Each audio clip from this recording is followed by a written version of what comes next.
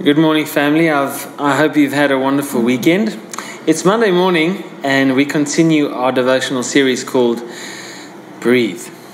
It's sort of a guided devotion for us during our morning or whenever you watch this throughout the day, for us to actually take a moment and just to breathe and to consider a few things, to pause, to take a moment and to reflect. We do this with 5 little stations where we go spend a moment at. And the first one, when we have a devotion, is to be still or to come.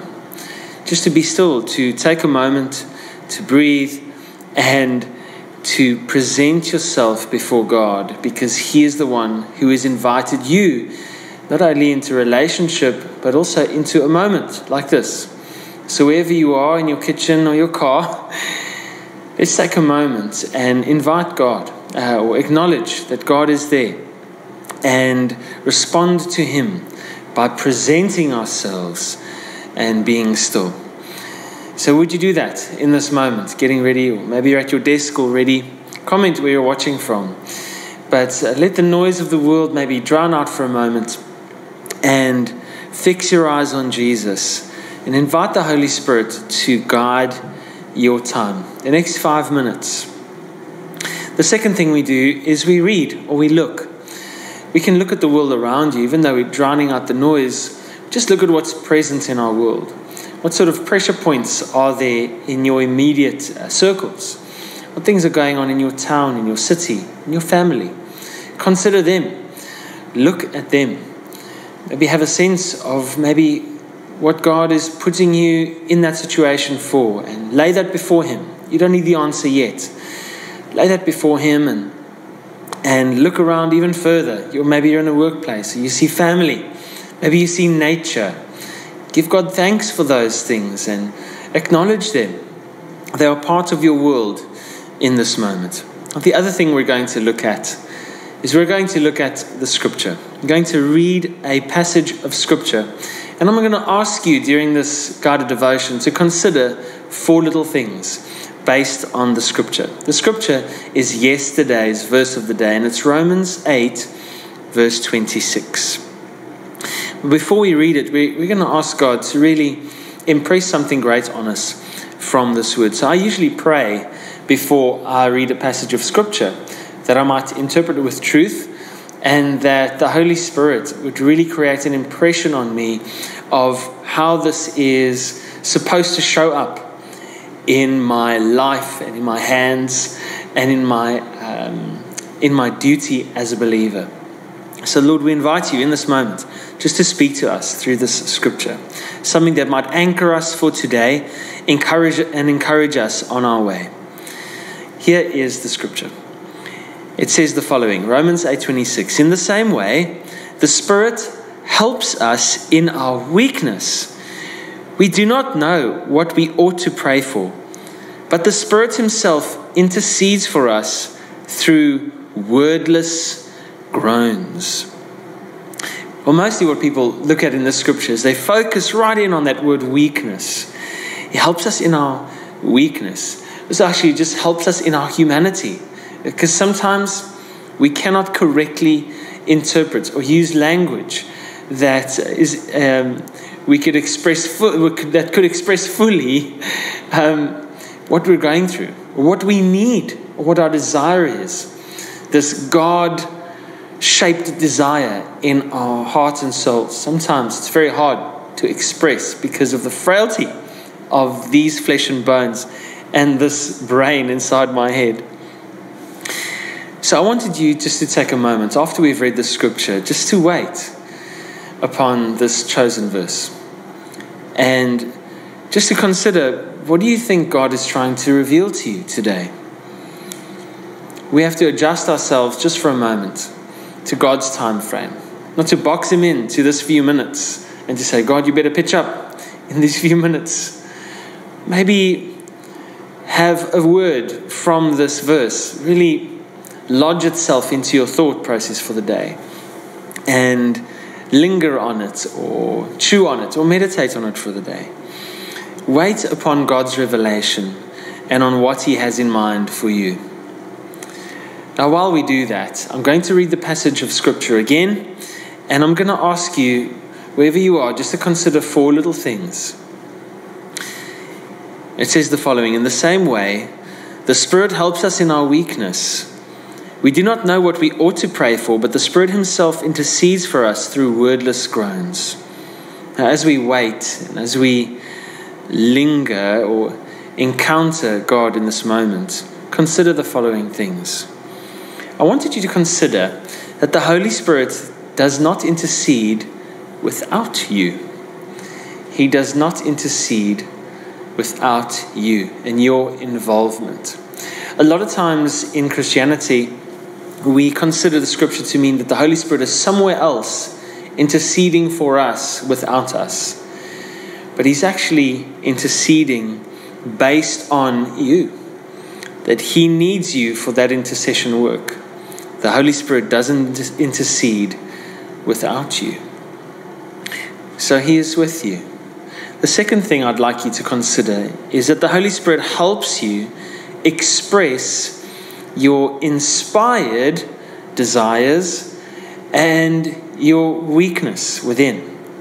So he's helping you express your inspired desires and your weakness within you. So both the things that God has given, planted within you, those God gifts, those God-shaped places in your life, that those inspired desires, Holy Spirit inspired desires, he's helping bring expression to those things, but also to bring expression to the things you're struggling with. Isn't that awesome? That he's giving voice to the truly awesome things God has put in your heart and in your soul and in your destiny, in your future, but also interpreting the things that are moans and groans. Thirdly, our inspired desires can't fully be put into words. Sometimes it's really hard for me to try to put into words, but I'm trying to decipher what God has put inside of me and what he's looking for me to do in my family, within my marriage, within my circles. And I have to rely on him to bring a full interpretation of those inspired desires. So that's the third thing. Our inspired desires can't be fully put into words. Sometimes it's just, God, I don't know how to say thank you. God, I don't know how to put into words these things that you've put within me and have impressed upon me, but hear them and interpret them and maybe it's that. And then fourthly, unspoken desires will be granted by the Holy Spirit. So sometimes we have a lack of godly desire. Sometimes we have a lack of desire for holiness. The Holy Spirit will grant those inspired and unspoken desires. Do you have a desire for holiness? Ask him. Ask him to place that desire, that unspoken, inspired desire in you. It'll be granted, and that he may give words to it. There's one little illustration I thought was quite funny. I'm currently really struggling with tennis elbow. I can't really play guitar or piano at all. And I've got Yale, who's a part of our church. He's a physio who's helping me. And he was doing some dry needling into the really painful areas. And I don't quite enjoy that. And while this was happening, I was just resting my head in my hand because it's quite painful and uncomfortable. And I couldn't say a word, actually. I could not say a word to Yale. And he just said, Vincent, you're very quiet. Vincent, are you okay? Just look at me, Vincent. Are you okay? You're very quiet. Say something, Vincent. And all I could get out was this. That's all I could. And this was sort of how the Holy Spirit sometimes just interprets something that's within. I just wanted to tell him, I'm okay. But I could not use words. Isn't it funny? We've got this powerful force that God has blessed us with in the presence of the Holy Spirit, in him being fully God and fully being able to interpret humanity, so that these unspoken desires and unspoken heartaches is interpreted before the Father in heaven. So now, let's turn our focus outward. Think about how we might apply this in our lives.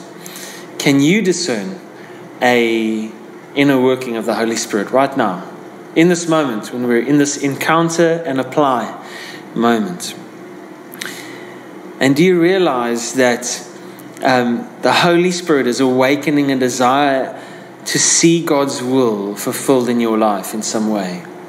To maybe surrender to the Holy Spirit, to actually realize that He needs your involvement for that intercession to take place. So boldly go to God in prayer. What application is this encouraging you to do? And then lastly, let's stay upon something or devote ourselves to something.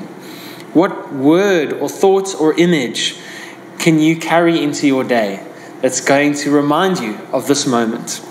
Because when we live from this moment and take away one word to it, it's like we're being tied back the whole time to this wonderful treasure of an encounter with God in the morning or wherever you are in your day right now.